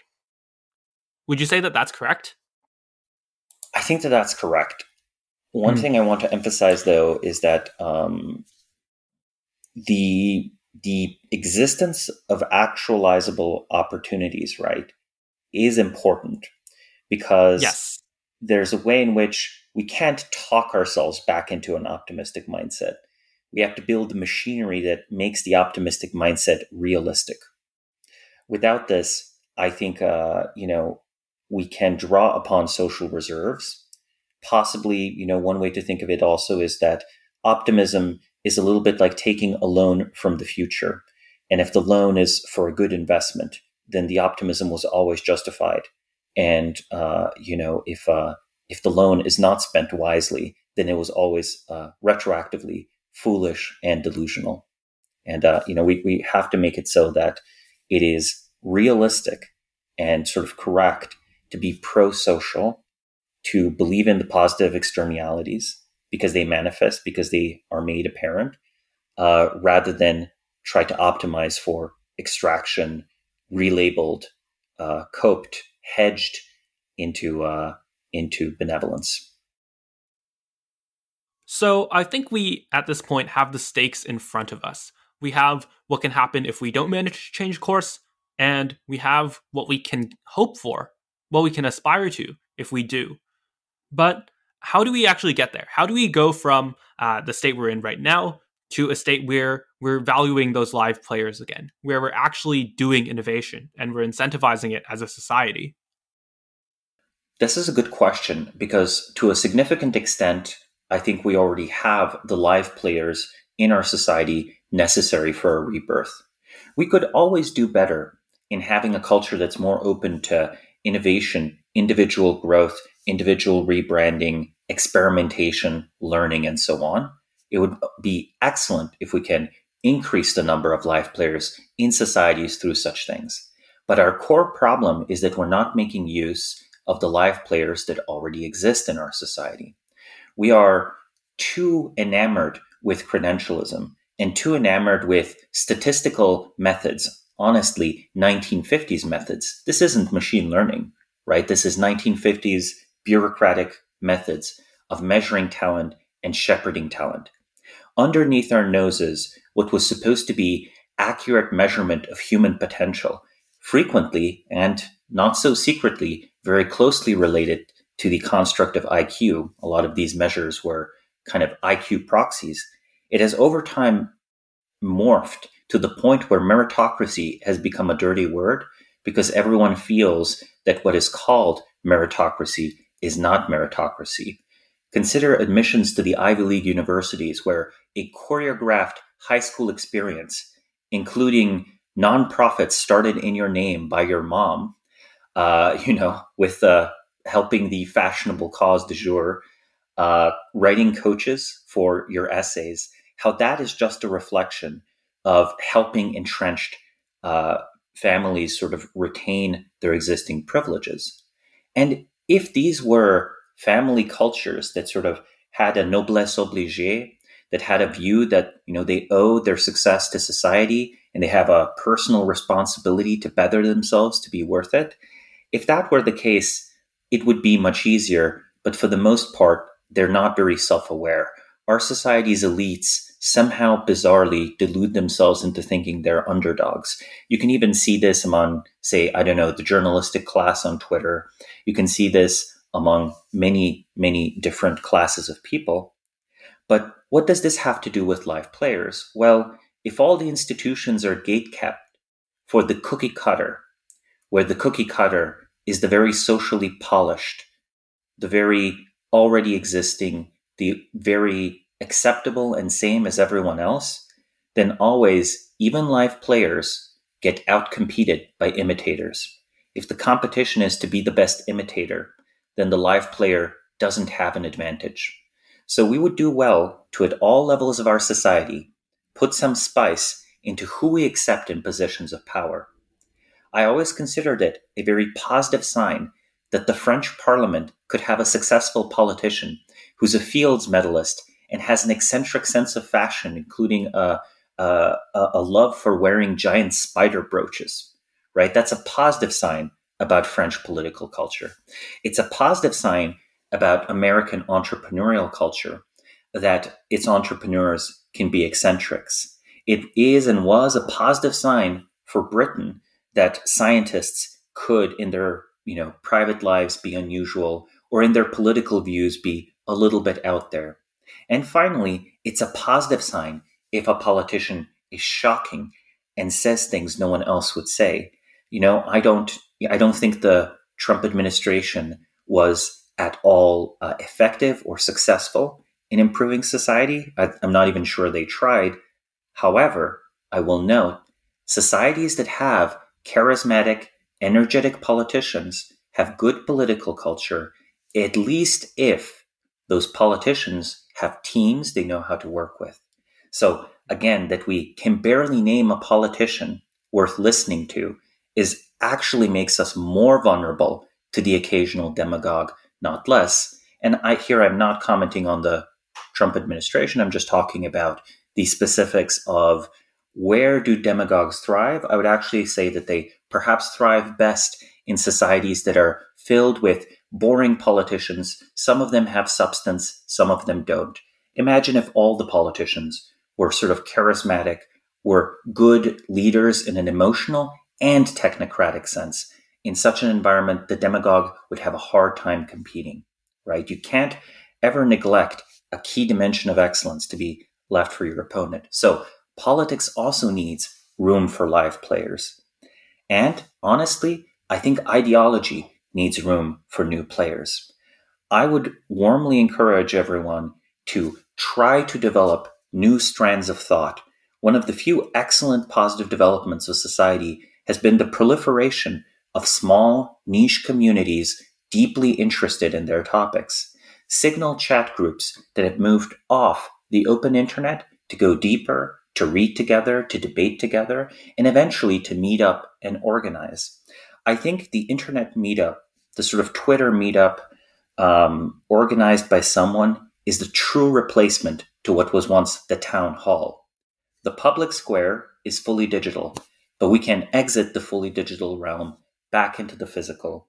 We can meet together, make companies, and so on. So that's one of the small openings there. And I think it would be very actually healthy. There are, of course, deep problems with online culture. There's toxicity and so on. But you know what? It would be deeply healthy if there was, some sort of mechanism for just grabbing people who have made a reputation for themselves online and putting them, letting them pass the line and putting them into some positions of authority in society. I actually think that, if some of the regulators in the European Union bureaucracy had experience as influencers, maybe their decisions would be better. And we think of influencers as very shallow, but it actually takes enormous entrepreneurial grit to reach the very top of that field. Not to mention, then, there is this vast demand for basically private intellectual production. Have you just noticed how hyper intellectual some podcasts have become? I mean, I guess I'm on one Certainly. of these. And how often this is enough to sustain small markets or nonprofit ventures, right? There's a thirst for thinking. There is still a class of people in our society that are basically right now information workers. They're software engineers. But as I'm sure the software engineers listening to this episode know, just being a software engineer doesn't necessarily mean you get to determine much about what's happening with your company or what happens with wider society. But in a very real way, you're paid to think, right? You're paid to think in abstractions. And there is a thirst, a desire to be a more well-rounded person. And this is the one sector of the economy that has grown over the last 30 years. So what you have here then is an island of positive sum thinking, of a desire to find your place in society, and a willingness and openness to rethink it from first principles. And finally, communities of such people.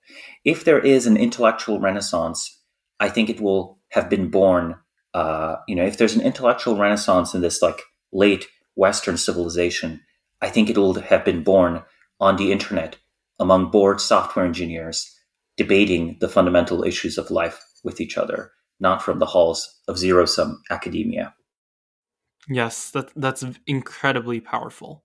And I think it's an articulation of something that I've thought for a long time, which is that one of the benefits of hyperconnectivity is that a lot of networks which were unviable have now become viable. Just think of how much you had to do in order to organize a kind of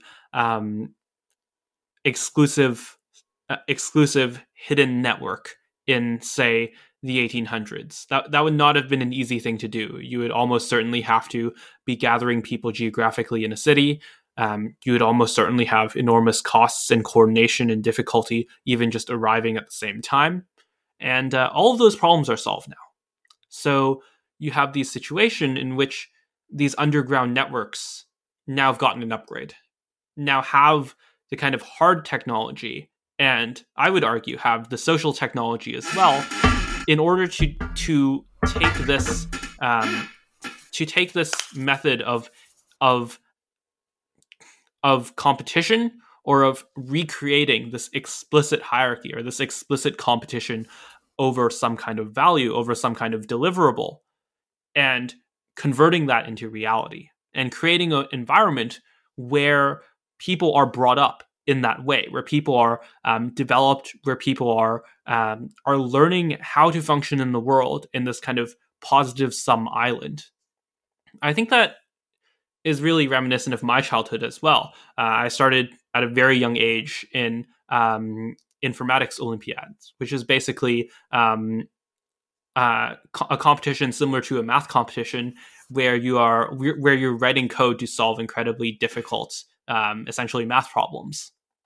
And I think that without that kind of informal network and without that kind of a customization, that absorption of culture of this kind of explicit competition, positive sum type thinking, that I wouldn't be nearly doing what I am today. I guess this is a very strong note of optimism. There's also sort of I don't know your age. I'm 33. For me, the formative intellectual experience was going to the library, reading too many books because I was a bored kid, and then going on online forums on obscure topics and debating them.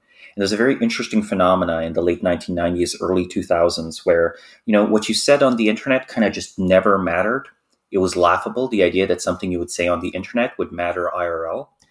But people had a culture of tearing each other's arguments to shreds just on technicalities. I don't know if you ever saw the sort of like old style forum post where you would have a quote of a single sentence and a rebuttal of that single sentence, followed by a quote of a paragraph with like 3 paragraphs of rebuttal and or agreement. And I think in a way it's almost like everyone got like a Talmudic or Jesuitical education, everyone who participated in this culture. And I think also that internet culture, right on the cusp, right before the internet became a mass phenomena, I think it kind of formed this generation of online writers. I no longer call them bloggers because, even say, so many of them have gone on to write for mainstream publications. Even say the most controversial ones like Curtis Yarwin, are now appearing on Fox News or whatever. They really were and are this generation's writers. You can see even over time, the New York Times has a nice style. The New Yorker has a nice style of writing. But their writing is slowly shifting to match online norms of writing, not the other way around. Yes. Yeah. Every year that passes, the New Yorker reads more like a high-quality blog. And, that's a compliment. Yeah, I think what you're seeing with a lot of this is that in the end, no matter how much hedging you do, no matter how much entrenching and institutionalizing you do, there is a kind of way. There is, I don't want to say always, but it seems like, at least in the history of American culture, Western culture, there is a way for these ideas to rise to the top. I think that when you have these informal networks, when you have these connections, I mean, it's like, I think there's one kind of like Yarvin Camp podcaster who says something along the lines of, the Twitter anonymous accounts are our true intellectual elite, right? And there's something there. There is, because in a way they're still also free. But I also think that, the most challenging transition is once you've incubated being an intellectual elite as an anon, how do you go out with your name? Because at the end of the day, organizations will be moved by people with names, not people without. Sorry, Web3 friends. I think the cypherpunk dream, I think it died in the 90s. I think human physical bodies are going to get pretty surveilled. So if things can be done, they'll have to be done in your physical body under your real name eventually. But before then, maybe you can learn, maybe you can play, maybe you can build networks of people, sort of safe with these kind of, in a way, disposable identities. Because the beautiful thing about the pseudonymous account is that I don't keep any anymore, but I did back in the day. You can explore points of view that you don't even fully agree with. I think the intellectual value of that has been greatly underestimated. Doing a bit, like someone picks a niche political ideology or someone becomes a train Twitter guy. It's like, of course, the full human being has other interests in high-speed trains, but it does something very interesting when they run such an account. Right. I think an anonymous account is the kind of ideal place for exploration and in a way for learning. Like maybe Yes, that's for what education. That's your what I'm university. saying. Yeah, That's the real university. yeah, your university should come with an anonymous Twitter account. I think that would be amazing. I think MIT, if it doesn't already have an anonymous server where all MIT students can speak anonymously with no limits, I think they should have it. I think they should have it with, let's say, maybe a small limit to like, no death threats or something like that. But I think that would make MIT much more creative. Yeah. I guess one of the differences here as well is basically how willing you are to be highly selective, to say that you're curating a group and to stick to your guns when that curation happens. Because I think part of what makes that work is that it is MIT, right? It is people who are kind of already high quality, or like let's just say like high IQ, basically, who have a lot of technically proficient. They have an interest in idealism. There's an on-campus culture. Basically, like the value of that group is that in an extremely filtered environment, being able to speak the truth as you see it, even if you're wrong, is one of the best ways to discover truth, but also one of the best ways to sort of reform parasitical aspects of a culture, right? Where if it's an unfiltered environment, it goes to the lowest common denominator. But if you set the common denominator high enough, then sometimes I think a group can know more than an individual, or at least can discover something more than an individual can. And those are magical circumstances when they come together. I think something that I've heard you talk about as well is that this is kind of a religious revival. It might not be explicitly a religious revival, but this rewriting of norms from within a kind of enclosed community, that kind of is what this is, right? It is a discovery of a new set of social norms for living together. We are in the process of building full stacks of social technologies. Like, think about, say, the norms around something like, doxing or group participation, or the way people resolve their beefs and so on and so on. There's just so much to unpack there. And these are social lessons people are going to go and take out into society, into their organizations, just as the sort of GI generation took out the lessons of fighting the Second World War and their experiences in the branches of the armed service and distributed those across society. Like, what does IBM feel like when people who are running it primarily grew up intellectually on the internet? What does the DoD look like? What does the White House look like? Right? These institutions will have to change, and many of them, I hope, will fall back into a functional setup, something appropriate to our time and place, something innovative, and something that sort of relies on human strength and cooperation rather than human weakness, right? Rather than this type of, because there is also a negative sum culture, right? Online, I do think there's sort of a mob-based firing squad where it's just sort of like destroying person after person after person, getting some weird energy out of it. Yeah, but these are different people. Like these are just different people, but they are both online cultures. There exists a zero sum and negative sum online culture too. We can't deny that.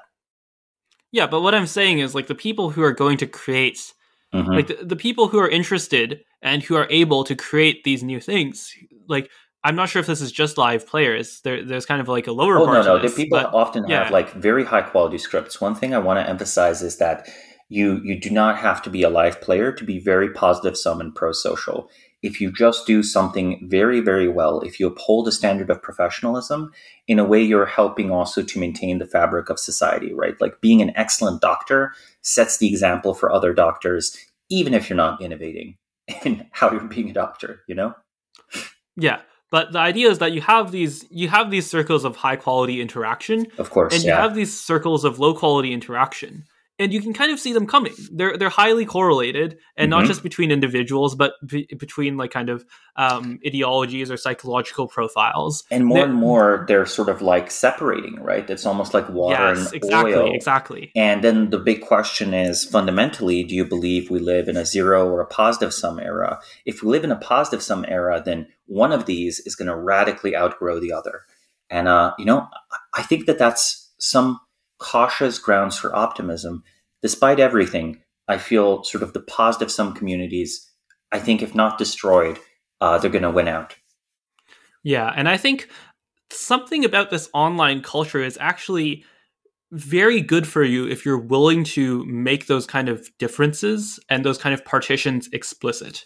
For example, something that's just been very good for me in my personal life Hmm. um, is that you can actually just, especially if you're on a university, you can explicitly increase the quality of people who are willing to interact with you by saying something along the lines of, I think vaccines work, and I think that people should be treated neutrally based on race. They should be treated identically based on race. Hmm. And a Hmm. lot of these kind of social performers Hmm. will go either way, and will not will they will themselves will choose not to interact with you. I And mean, of course, this can go often it's out of super hand. good. It's super good to, sort of seem boring, disinteresting, or like, even off-putting to boring people. Like sometimes you Yes, want to offend the tribes, not to provoke them, but just so they go away and stop wasting your time. exactly, I exactly. have absolutely loved my Twitter experience for the vast majority of it. Lately, it's a little bit worse, but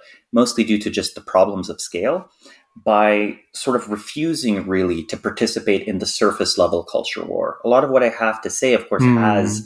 ends up having culture war consequences, but like the desire isn't to participate in that. The desire is to figure out things and build the truth.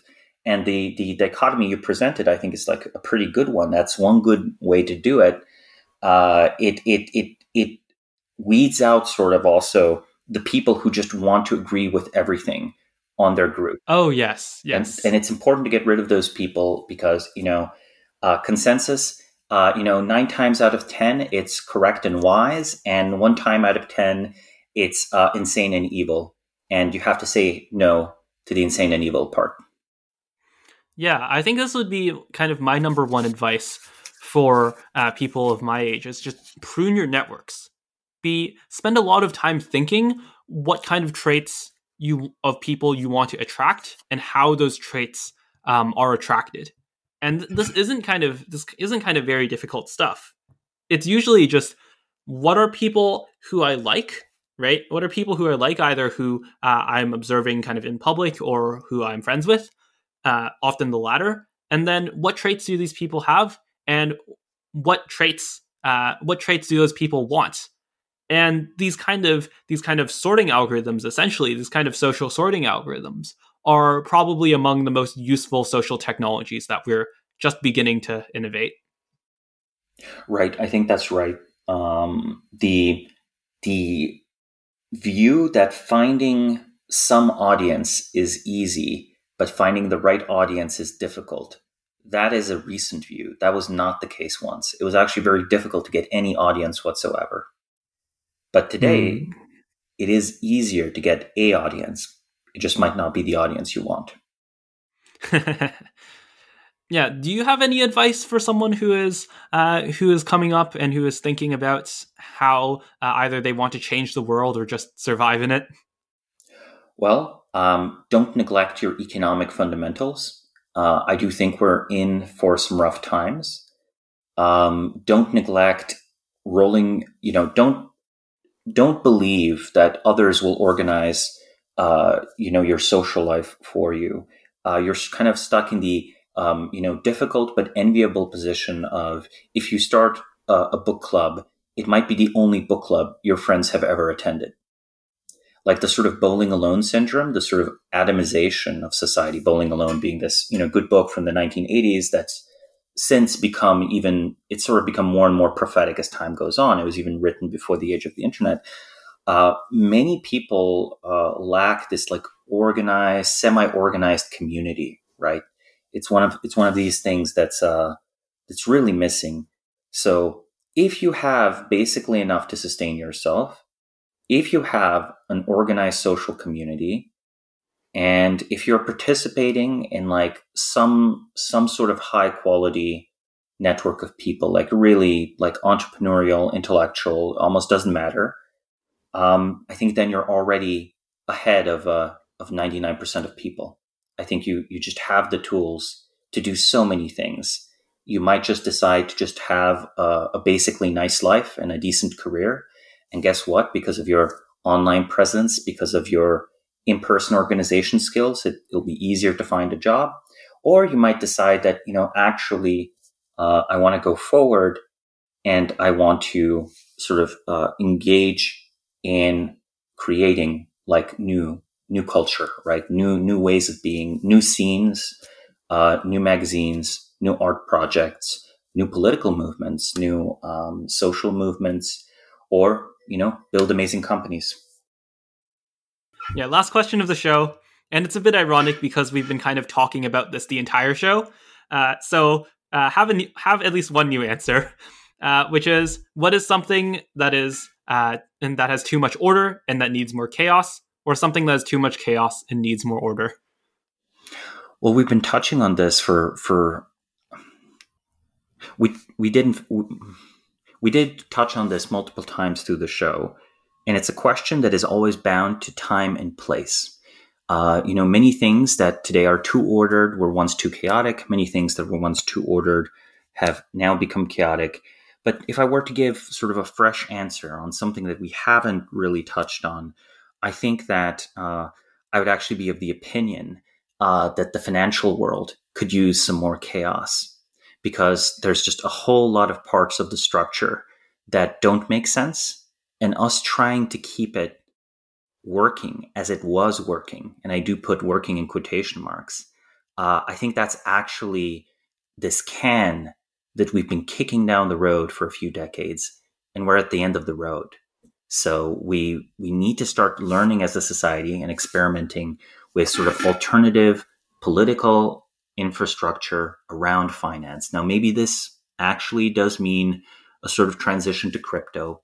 Maybe it means that something more modest, like, the old financial giants go under, and, fintech giants such as Stripe basically take the place of these banks. Maybe it means that, there are multiple reserve currencies in the world, that we go off of the dollar hegemony. But I think we have reached the limits of where we can just patch this thing up. And it's so central to our society, to our production, and to our individual well-being that we have to get it right, and we have to get it right fast. And we don't know enough to design it from first principles. Yeah, I definitely want to think about that in the future as well, and maybe have you on again to talk about it. But thanks for coming on the show, Samo. It's been beyond my wildest dreams, really. Yeah, thank you very much for having me. It was a great conversation.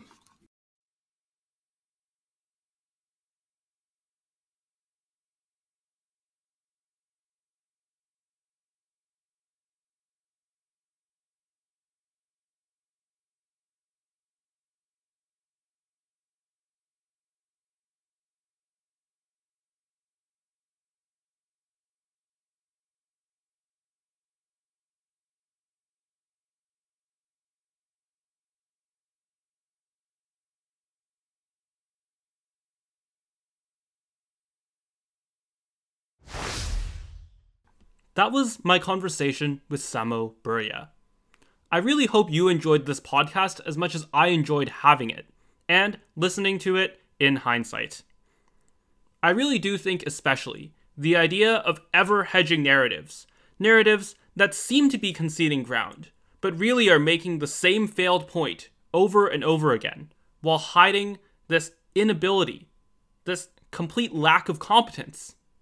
I think that's an essential frame for uniting the moral and societal thinking that we have today.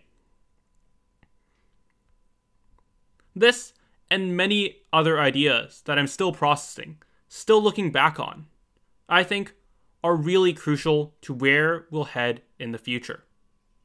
As I said up top, you can always help out the podcast by subscribing, of course, by leaving a review, and by telling a friend. That, of course, is the one thing that you can do that no one else can. A very, very powerful thing. The individual recommendation.